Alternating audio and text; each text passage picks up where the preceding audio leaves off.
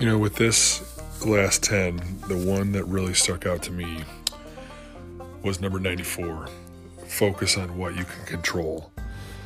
In this day and age with how things are so crazy, both politically and what's going on with the pandemic, there's a lot of things that people focus on that they can't control.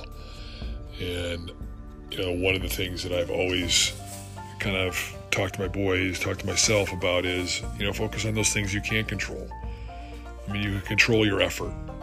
You control your reactions to people and things. You can control your attitude. You can be on time. That's something that we all know at KPP. How you treat others and how you treat your body. So focus on the things that you can control and don't worry about things you can't. There's nothing you can do about it, so there really is no reason to focus on it. You guys are the best. Love every one of you guys at KPP. You inspire me every single time. This sort of thing about going through this top 100 is amazing. It's a great idea. BK signing off.